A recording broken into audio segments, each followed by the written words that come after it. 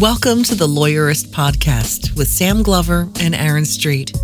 Each week, Lawyerist brings you advice and interviews to help you build a more successful law practice in today's challenging and constantly changing legal market. And now, here are Sam and Aaron.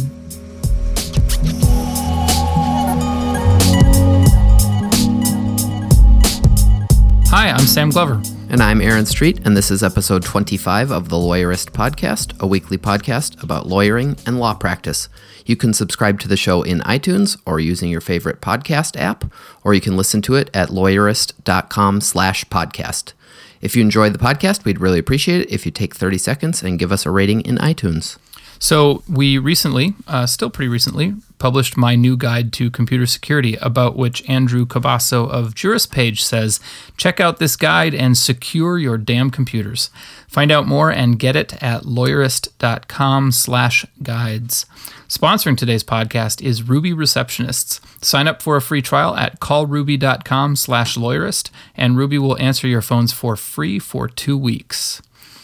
So, Aaron, I found a post on Above the Law today that I really like as a jumping off point to talk about something that lawyers are absolutely terrible at, which is timekeeping.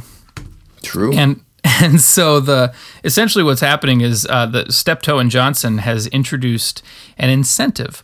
Secretaries can receive a weekly bonus of $25 if all the lawyers that they are assigned to get their timesheet entered in for the previous week. So that's potentially $1,300 a year. And I guess David's angle on this was that the secretaries are all going to get really annoying. Although he also pointed out that the lawyers who we can assume make considerably more than the secretaries may just give the secretaries the $25 to leave them alone so they can file their motions and get their contracts and negotiations done. Sure. Here's $26 to leave me alone.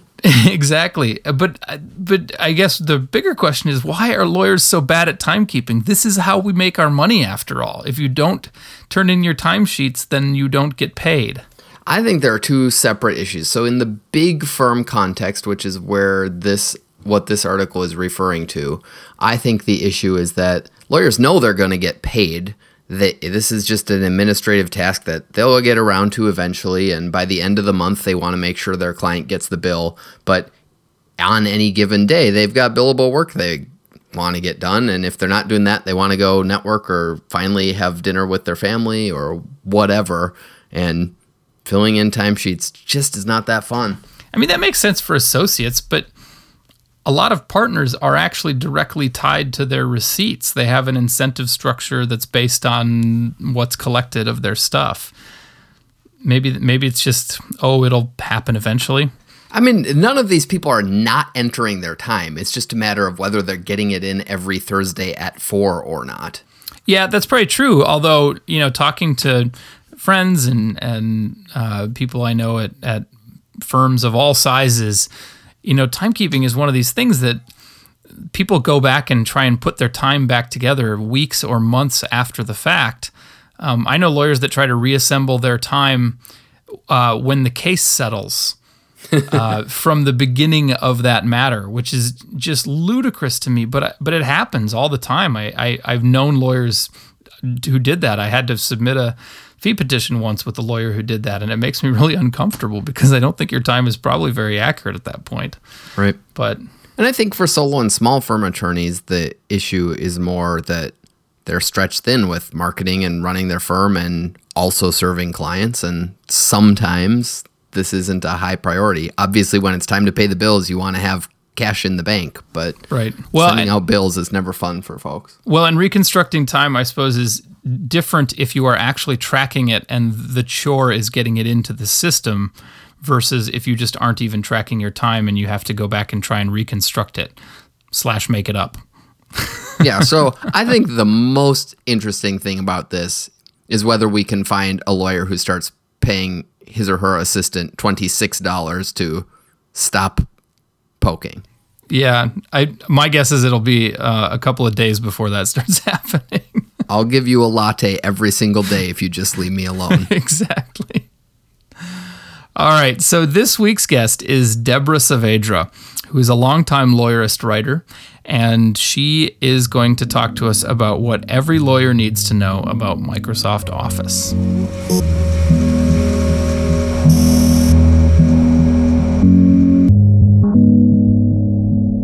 Hi, Deborah. Welcome to the Lawyerist Podcast. Hey, Sam. Great to be here. I'm so glad to see you or hear from you. And why don't you start out by giving us your elevator speech about yourself? Okay. I'm a freelance writer specializing in writing about legal technology. And part of that is that I run a blog called Legal Office Guru, which focuses on how lawyers and legal staff can best use Microsoft Office in a law practice. I started off during college doing litigation support back when the law firm I was working for used like DBase 3 and Bernoulli disks and those Cha-Chung Bates stampers to manage those large document productions that they kept in bankers' boxes. I spent the next several years working as a legal secretary and later a paralegal. And of course, during that whole time, I was using WordPerfect. And then I got a job working for the home office of a national restaurant chain, and suddenly it was no more WordPerfect. I got thrown into using Microsoft Office, and being the sort of weird person who enjoys noodling around with software, I got pretty adept with it. I got so good at it that they eventually transferred me to the IT department to train and support users. And then I spent the next several years around the Y2K freakout, traveling around Ohio and Illinois for a consulting firm doing enterprise software installations and training users. So after Y2K was over, I came home and started doing some Word and Outlook training for some of the local law firms. And I was kind of appalled at the skill level I was seeing in Microsoft Office. And that comparatively low skill level really causes a lot of grief and makes people spin their wheels and waste their time that they could otherwise spend being productive and getting work out the door. So when I started blogging in 2009 about using Microsoft Office in a law office context, it really became my mission in life to convince lawyers and their staff that, hey, you've got a great set of tools right there at your fingertips, and it wouldn't take that much more skill for you to really make your law office life a lot easier. I know that we share this frustration with lawyers that they're always looking for a new tool when they have a perfectly good one that does exactly what they want. They just don't know it. Yeah. You know, it's like I always say, 9 times out of 10 when somebody says, oh, Microsoft Word won't do X, I'm able to say, yes, I can. Let me show you. You know, it's just crazy. And I mean, I was listening to an interview of Brian Garner on the podcast The Moment the other day, which is a great podcast, by the way. But and Brian Garner was expressing his frustration that lawyers who are professional writers don't actually worry much about their ability to write, it seems like. And I think the same is true with software and tools.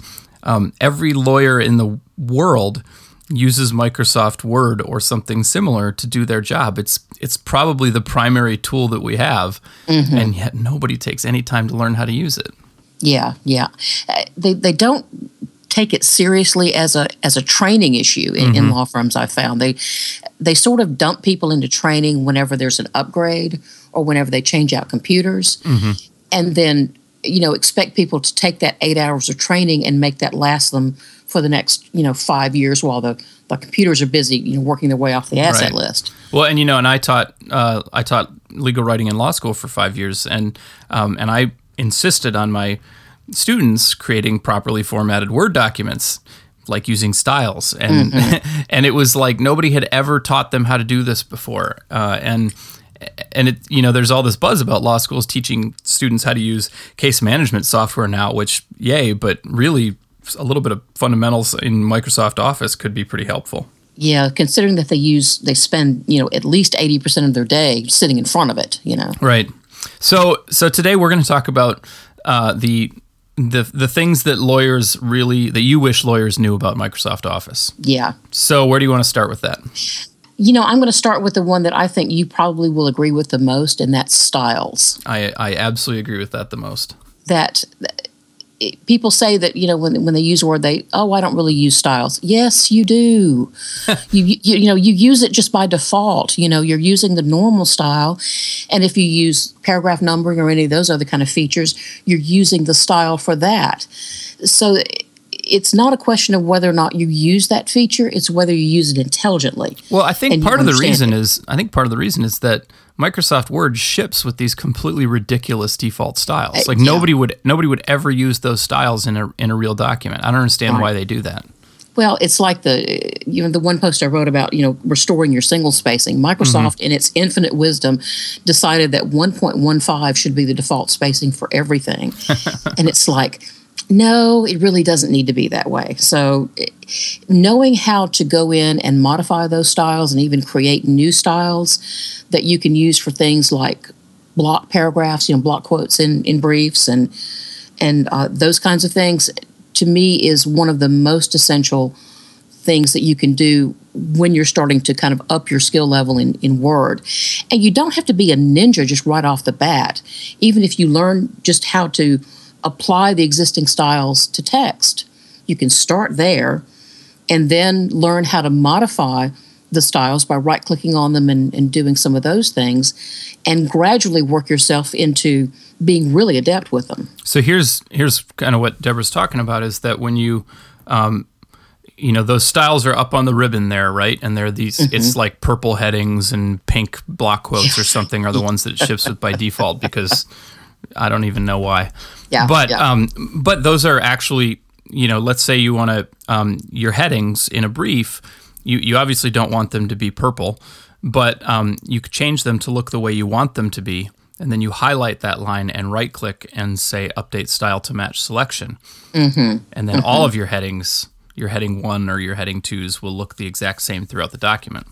Yeah, and then when it comes time to maybe change something in that particular, say, a brief, I always use that as an example. If you decide that your level 3 heading needs to be italicized for whatever reason, you don't have to go all the way through the brief and find all those headings. You just modify the style and everything updates. And one of the things I like about using styles is you can automatically number those headings. And I know that automatic numbering frustrates the heck out of people, but when you get the hang of it, it's actually really good and easy. And you can do things like, first cause of action, or, when you actually spell them out. If you know how to use those numberings and modify those types so that they spell out first instead of 1 or something, then it becomes really powerful. Yeah, because when you inevitably decide to add, negligent interference with tortious conduct that I'm just making up and makes no sense, in the middle of your causes of action, you can add it, and it'll have the right number on it, and everything below it will have the right number on it.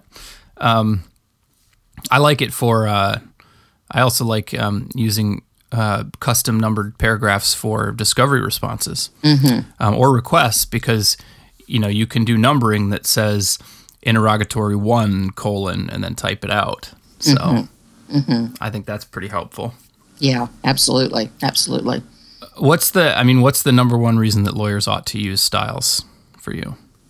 Let's see. I think the ability to update large amounts of text in a single click, or 2 or 3 clicks, to me is just the biggest thing. If you're having to go through an entire document and decide you want to change the spacing on your paragraphs or something like that, to me it's just a waste of time to have to go through and do that over and over and over again. But if you've applied styles intelligently, you update that one style and your whole document has changed. Well, I suppose the way I watch most lawyers construct Word documents is all of the spacing is done with tabs and returns. Yes. And part of what using styles is you use all of your spacing as part of the document. So you set, after a heading, I want there to be 24 points of white space, as opposed to just using a return and calling it good enough, because it's not good. That's not the right spacing. No, and then when you do it that way, you lose the ability to have that heading attached to the following paragraph, and you don't have that break between pages, for example, whenever you start editing the document. Right, and headings should be slightly larger than the body text, and so if you've ever read or if you haven't read Matthew Butterick's Typography for Lawyers, you should absolutely get a copy of it and use it with the same authority that you would use the Blue Book for citation. that book is full of great wisdom on how to format documents, including legal documents. Butterick is a lawyer, so he knows, and he is also a typographer who has, I believe, 3 fonts to his credit now. And so it's well worth looking in there for best formatting practices for legal briefs. So, all right, so what's the second thing? Well, speaking about legal briefs, my next one is Quick Parts. And I've written about this fairly extensively on Lawyerist, and I can't stop lawyers from recycling old documents. I understand why people do it, but I think it's sometimes a very dangerous practice. Mm-hmm. But I think sometimes it's much better to take those most used text snippets and actually save them to Quick Parts. And then the next time you need to use it, you can actually just go to the insert menu, click Quick Parts, and drop it into your text as either unformatted or formatted. An example is, say, like a certificate of service, a notary acknowledgement, an address that you use commonly, those kinds of things. The next time you run across that information, just select it with a mouse, go to the Insert tab, and about 3/4 of the way to the right, you'll see Quick Parts. And if you click on that and go down to Save Selection to Quick Parts, then you can save that. And there's a couple of cool things in that dialog box. Number one, you can make your own categories to sort them. And I generally take the most common ones that I have and use the @ symbol and my initials to make sure that category sorts above all the built-in ones. And then you can change the gallery from the default Quick Parts to something like footer or header or watermark. So you can save custom footers, for example, like if you want to have the document name on the left and page X of Y in the center, you can make that footer in a blank document and then save that to Quick Parts in the footer gallery. And then the next time you need it, you can just simply drop it into any document using Insert Footer. So I use Text Expander, and I've used AutoHotkey, which are also sort of sound similar, but I'm guessing the advantage to Quick Steps is that you can use all of the formatting stuff from Word so that you're inserting things, and you can probably insert things into specific parts of documents, right, that are rather than just a clump of text. Right. I use sort of a combination of using autocorrect as you type if there's a particular phrases that I use commonly, because if you're particularly a keyboard person, the auto expander tends to work a little bit better. Mm-hmm. But if there's large blocks of text and you want to preserve some of the formatting, Quick Parts tends to be really useful for that. So what are some of the Quick Parts that you advise people to use, or some of the first ones that you add to Word when you're formatting things? The footer one that I gave as an example just a moment ago is one that I do a lot, where I put the document name on the left and maybe page X of Y in the center. And sometimes I have another footer that adds the last save date to the right-hand side. So if it's a draft, we keep up with what version of the draft we're looking at. I save a lot of litigation type things like certificates of service, certain types of interrogatory and other discovery text and formatting.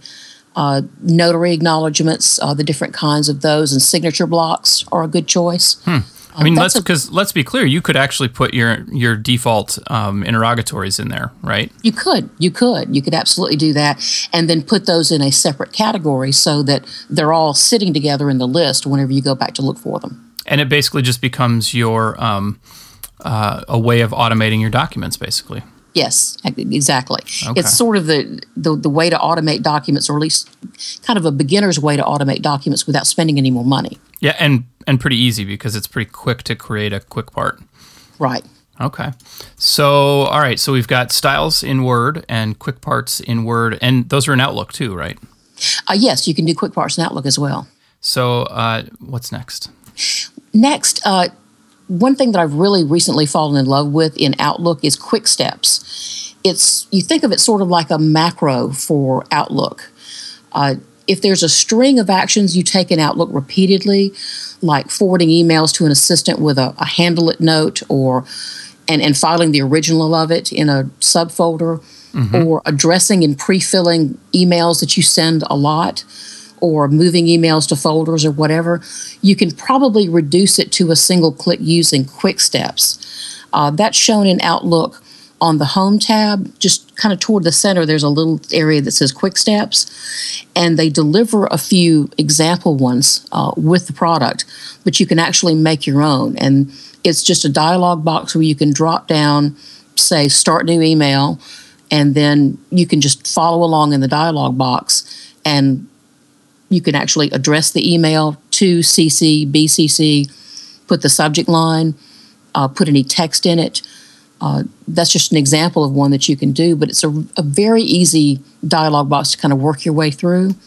And you've got a great post about this one on Lawyerist. I think we've got posts for almost all these on Lawyerist, and so I'll be including those in the show notes. But this one in particular is basically just like, you can sort half your emails before you even see them. Oh yeah, absolutely. Just you can even select a group of emails and then click that one quick step if you've got it designed to move it to a particular folder or to even move it to your document management system, and just one click and you've done it. Yeah, it's pretty cool.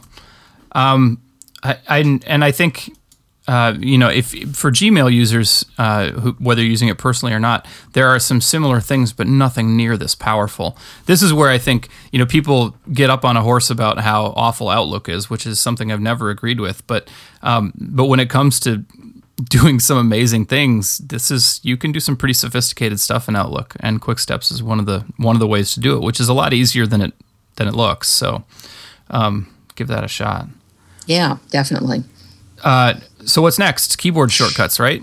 Keyboard shortcuts. I'm a big fan of keyboard shortcuts. Yeah. The more of those you can kind of commit to memory or have really handy, the better. Because if you want to keep your hands on the keyboard and off the mouse, it really pays to learn as many shortcut keys as you can. Most people really already know Control-B for bold and Control-I for italics and Control-U for underline, etc. But there's a lot more of those that are available in Word, and you can actually make some of your own. If you want to get a list of what short keys are already installed in Word on your computer, there's a macro called List Commands. It'll actually ask you whether you want to see a list of all the Word commands or just the ones assigned to the keyboard. And if you run the latter, you'll get a new Word document that shows you all the current commands that have hotkeys assigned to it. Really? Where do I find that? This is a little tricky. If you go into Word, there's one tab that is not enabled by default, and it's called the Developer tab. Mm-hmm. If you go to the File tab and click Options, I'm going to go along with you here. Go to the File tab, click Options, and along the side it says Customize Ribbon. Mm-hmm. And over on the right-hand side of that dialog box, you'll see down that list something called Developer. Gotcha, and that's how you turn it on. Yeah, so you turn that on, and that enables you to run any macro. Because once you go to the Developer tab, you go over to the left and click Macros. And it'll show you what all your keyboard shortcuts are? It will give you the macro dialog box, and you can type list commands. It's capital LIST and then capital COMMANDS, and then click Run, and that'll start that macro that'll show you all of those keyboard shortcuts. Oh, interesting. Okay. And so what are some of the keyboard shortcuts that you think everybody ought to know? There are three that, particularly if you have a lot of formatting issues, that I think everybody ought to write on a Post-it note and stick to the side of their monitor. The first one is Control Space, which basically means holding down the Control key and pressing space. That removes all of the character level formatting, funky fonts, underlining, boldface, italics, whatever. You just select the text you want to fix with your mouse or with your keyboard, then hold down the Control key and press the space bar. Control Q does the same thing with paragraph level formatting. Weird indents, line spacing, extra spacing before and after the paragraphs, etc. And again, you just select the text with your mouse or your keyboard and then hold down the Control key and press the letter Q. Now, Control-Shift-N is basically what I call the nuke command, because it takes the selected text and returns it to normal formatting, however normal is defined in your particular document styles. You'll need a little bit more manual dexterity here. You'll have to hold down the Control and the Shift keys and then press the letter N for normal. And okay, so that's pretty powerful. Those are, if people don't know, character level formatting is what it sounds like. There are styles basically that apply to just the character. Then what you apply to the character is really just, you can make it bold, italics. There are other things you can change the size, but then paragraph level formatting is the spacing between lines and the spacing between paragraphs and stuff like that. And those are separate things that are handled differently. Mm-hmm. Although in Word it's pretty transparent, it's pretty behind the scenes. You don't you can't be like specifically selecting character versus paragraph formatting unless you really dig into the styles and do it. I've used my Apple Pages a bit, and there the distinction is a little bit more clear between the two. It's maybe a little clunkier too, but that was where I finally started appreciating the difference between character and paragraph level formatting, which is an important thing to know. Those are different pieces of the same document. Right. So Control-Shift-N is the one to use when you've pasted something in and you hate the way it looks and you can't seem to fix it, and you just need to sort of nuke it and put it back to default. Exactly. Just it's the fastest way to just get it back to something you can at least start working with. Is that the same as using the clear formatting button? I think it is. I think it's basically the same effect. Okay. And maybe you can answer this. I've found that I sometimes need to hit the clear formatting button more than once to get it to finally clear all the formatting. I've seen that too, and I'm not sure what the deal is with that. Well, there you go. There's a tip if you get stuck, folks. keep hitting the button 2 or 3 times. Yeah. Don't mess with it very much. Just clear it out and let it go. All right, so we've got styles, quick parts, quick steps, keyboard shortcuts, and I'm a big fan of keyboard shortcuts just because I find that picking up my hand to use the mouse or the trackpad all the time is kind of inefficient and annoying. So I try to learn as many of those as I can, but I was not aware of any of those, so that's awesome. I'm gonna use them from now on. What's our last thing? Our last thing is changing the interface, and we got into this a little bit just a moment ago when we were talking about enabling the developer tab. Mm-hmm. If you want to keep the commands that you use the most often really accessible, people don't really realize that you can actually change the interface to some extent in any of the Microsoft Office applications. Mm-hmm. You can add things to the ribbon. You can add things to the quick bar up at the top, the quick toolbar. Mm-hmm.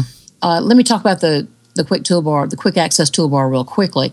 Across the top, by default, Word and the rest of them will usually have like 2 or 3 little buttons at the top. It's usually like new document, close document, save document, that kind of thing. If you click the down arrow at the right-hand end of that, you'll get a menu that says Customize Quick Access Toolbar, and you can add a bunch of things to that you use frequently, like Save As or something like that. But if you scroll down a little bit more, you'll see more commands. And you can actually go and add anything, any command within Word to that Quick Access Toolbar. So what sorts of things might I want to put up there? I've actually got some things like the reveal formatting pane, which puts up a pane on the right-hand side of the document where I can examine the formatting. Mm-hmm. I've got multiple print buttons. The print preview, I don't remember if that's one of the defaults or not. You can actually program macros and then add those to the Quick Access Toolbar as well. I've got a couple of macros for like formatting an envelope or something like that. But yeah, anything that you use pretty frequently, you can add to that Quick Access Toolbar. You can also, going back to that File Options Customize Ribbon, mm-hmm. you can add commands to the existing ribbon or add your own tab, your own personal tab to that ribbon. And anything that you use on a pretty frequent basis, you can keep in a tab where you can get to it in 1 or 2 clicks. It's interesting. The more we talk about Word, the more I realize that most lawyers use Word as just a text editor. Mm-hmm. Most people use Word as just a text editor without much on it. But what I'm realizing is I've done a little bit of software coding, and I've used some software development interfaces or environments, often called IDEs, an integrated development environment, and that's where you're building the program that you're working on. And what I'm realizing listening to you is that Word is really an IDE for documents. Exactly. And you can customize Word itself so that it functions in exactly the way you want it to be. And what you're really doing is not just writing documents; you are building documents. And if you actually do build documents, it is so much more efficient, and you can make much bigger and more beautiful documents. I guess it's kind of the difference between trying to build an art museum out of Legos versus doing it properly. And when you really understand how to use it properly, then you can just do so much more with it. Yeah, it's not just about what it looks like when it's printed out. It's about how the document actually functions. Kind of going back to styles, for example, one of the big arguments I make for using styles is that it enables you to create a table of contents very, very easily. Right. And it also enables you to scroll or navigate your way through the document. If you turn on the navigation pane and you've got styles, particularly heading styles, that you're using in the document, you can navigate through that document very, very quickly without just having to scroll page after page after page. So it's about making the document work better as opposed to simply looking better. Yeah, and like you just mentioned, having that the outline view of a document when you're working on a really big thing, whether it's a big contract or a brief or whatever, partnership agreement. Being able to fly through the document by knowing that you can just click on a heading and get to that section is huge. And once you're using them well, you can totally do that. The other thing is, I took Casey Flaherty's legal tech audit. And, I remember. Yeah, and the Word portion of that is basically a giant contract. It's I don't remember how long the contract is, but it's really long, and we haven't talked about fields, but the thrust of it was, look, if I want to insert a provision in this 30-page document, I need all of the section references to update, right? Yeah. Because you'll have the definition of this in section 1.15. Well, as soon as you insert something in between 1.15 and the reference, now all of that stuff has to change. Or if you insert it before 1.15, it all has to change. And so that's what he was saying is, like, if he's hiring a lawyer to build him a contract, he needs it to be more flexible than that. And he needs it to update all of those numbers perfectly without doing it manually, because what a waste of time. Yeah, because you could spend a huge amount of time and still miss something if you're going through it manually. And you have to have the flexibility to add provisions and renegotiate those documents on the fly, and you can't send it all back to your lawyer every time. Or if you're the lawyer and even you just don't want to waste time and bill your client for all that wasted time. So building think about documents as things that you need to build. It's much more like the document itself is part of what you're putting together, and the better you build them, the easier it will be to build the next one that you base off of it, or the happier your clients are going to be if you're delivering Word documents to them. So right. So you said there was a bonus. What's the bonus? There's a bonus. To me, one of the things that people really don't understand about Microsoft Office is that if you can't make Word or Outlook or any other Office application do something the way you need it to, there's probably some developer somewhere who's figured out how to make that happen. If you get out on the lab or get out on answers.microsoft.com and ask around and say, hey, is it possible to do this or this? And they say, no, really not as delivered. Then get out on Google and search for Word plugin and then feature, just describe the feature. You'd be surprised how many of these plugins actually are out there. In particular, you mentioned paragraph numbering, which I don't know anybody that really likes the delivered paragraph numbering. It's incredibly confusing. I could probably name 6 or 7 different developers that have developed a better interface for that. And a lot of these things have free trial periods, so you can download it, install it, test it out, kind of see how it works. But if there's just something that you need for Microsoft Office to do and you can't find a feature that actually does that, chances are somebody has figured out a way to do it. That's true. I mean, Microsoft Office is one of the most popular software packages in the world, so there are a ton of people that are developing stuff for it. The one caution I would have is that the more plugins you have, no matter what it is, the harder it is to upgrade. Yes. Because you have to wait for them to, comply with the new version of Microsoft Office before you upgrade. Mm-hmm. And the more possibility there is for them to clash with one another. Sure, and I suppose this just occurred to me, but now that Microsoft Office has its online versions, the plugins don't carry over to those. So that may mean that you can't use those quite the same as you want to. Yeah, and I've not heard how many developers are really trying to do anything with like 365 or whatnot to do that. I haven't heard, but I'm not trying to scare people away from plugins, but I kind of, in the same way that we do with our website, I try to limit the amount of plugins to those that we actually need, and I try to avoid using plugins just because they're neat or cool.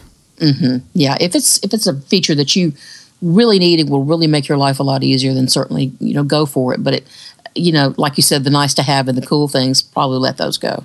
Well, and then there are some for Outlook, for example, that there's one I can't remember the name of it now, but it's basically a case management software that runs it in Outlook, and then there's another one, a couple of others that I've seen for Outlook, which every time you get an email from somebody, it'll pop up their LinkedIn profile. It'll tell you how frequently you communicate with the person and make it easy to access all of your previous conversations with that person. It'll, pop up their contact record in case you want to call them back. There's some really, really neat plugins, I think, for Outlook that are very helpful when it comes to both finding out previous conversations with people for whether it's for litigation or negotiation purposes or just networking. And I think that's pretty neat because the best way to have that place to have that information is in your email software, which is where you're communicating with people. So, right. So definitely look out. I think that's great advice. Check out what else is out there for plugins. Any last bits of wisdom that you want to leave us with? The one thing that I like to tell lawyers and law staff is you don't have to become a ninja overnight in this. If you can add a couple of skills every so often and learn a little something new, start with styles and maybe work your way over to some other things, you can gradually increase your skill level and reduce your frustration level within the space of a year to an extent that you wouldn't have believed possible. Well, and so we're going to include your posts about this in the show notes, but I frequently get asked, where do people go to get training on this? Well, there's obviously the posts that we do on Lawyerist. It's specifically geared to what happens in a law office. And you have some training materials, don't you? I do. Obviously, I have my blog, legalofficeguru.com. I am working on developing some training particularly with quick parts and some of those ideas. And I've also got a course called The WordPerfect Lover's Guide to Word, which starts on a very, very basic level, geared to someone who is just starting off with Word, even starting off with how to navigate the interface and how to do some very basic things with documents, and then working all the way through printing envelopes and labels and whatnot. And I guess part of it is this stuff is not really rocket science. You just have to dig in and try it. And it is a matter of just simply getting in there, like you said, digging in and trying it, and trying to focus on the things that will save you little bits of time on the things that you do repeatedly every single day. That seems like a really good place to end. Deborah, thank you so much for being with us today. All right. Thanks so much.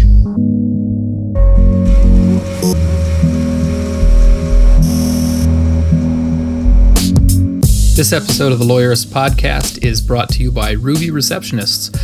Ruby answered the phones for my law practice for a couple of years. And here's the thing. When I was answering the phone, I was often distracted. I might be in the middle of reading a brief that pissed me off from opposing counsel, or dealing with something stressful or that I really needed to focus on. And so the phone rings, it's an interruption, kind of drives me crazy, and I'm never at my best. That's not the face I wanted to put forward to clients. So when I got Ruby, the whole thing changed for two reasons. First, because the ladies at Ruby are fantastic on the phone. They're cheerful, they're friendly, they're helpful. And what happened is that people would regularly say, wow, I just had such a great experience with your receptionist. And second, because my instructions were that anybody who asked for me by name should be put straight through to me. The way that happens is it's a soft transfer, meaning the first person I hear from is a receptionist from Ruby who says, "Hi, this is so-and-so from Ruby Receptionists. I've got so-and-so on the phone and they're calling about this. Should I put them through?" And so I have the opportunity to say, "No, tell them to call this person. Tell them I'll call them back later. Please take a message." Or, "Sure, put them through and I'll talk to them." And just that little bit of buffer meant that by the time I got on the phone, I was prepared for the conversation and I could be in a much better mood. Hiring somebody to pick up my phones and answer my phones for me that is as friendly and professional and helpful as Ruby was one of the best things I did for my practice and for my sanity and productivity. So you should check out Ruby, and you've got no reason not to because it's free for 14 days. And if you check them out by going to callruby.com/lawyerist, they will also waive the setup fee should you decide to stick with them. And if you sign up for the trial, they will take good care of you, and I'm pretty sure you will want to hire them in the end. So go to callruby.com/lawyerist and find out for yourself. To make sure you catch next week's episode of the Lawyerist Podcast, subscribe to the Lawyerist Podcast in iTunes or in your favorite podcast app. You can listen to it at lawyerist.com/podcast. You can also subscribe to the Lawyerist Insider, our weekly newsletter. Just go to lawyerist.com and look down the sidebar or click on newsletter up at the top. We'll remind you where to find the podcast whenever we release a new episode. Thanks for listening.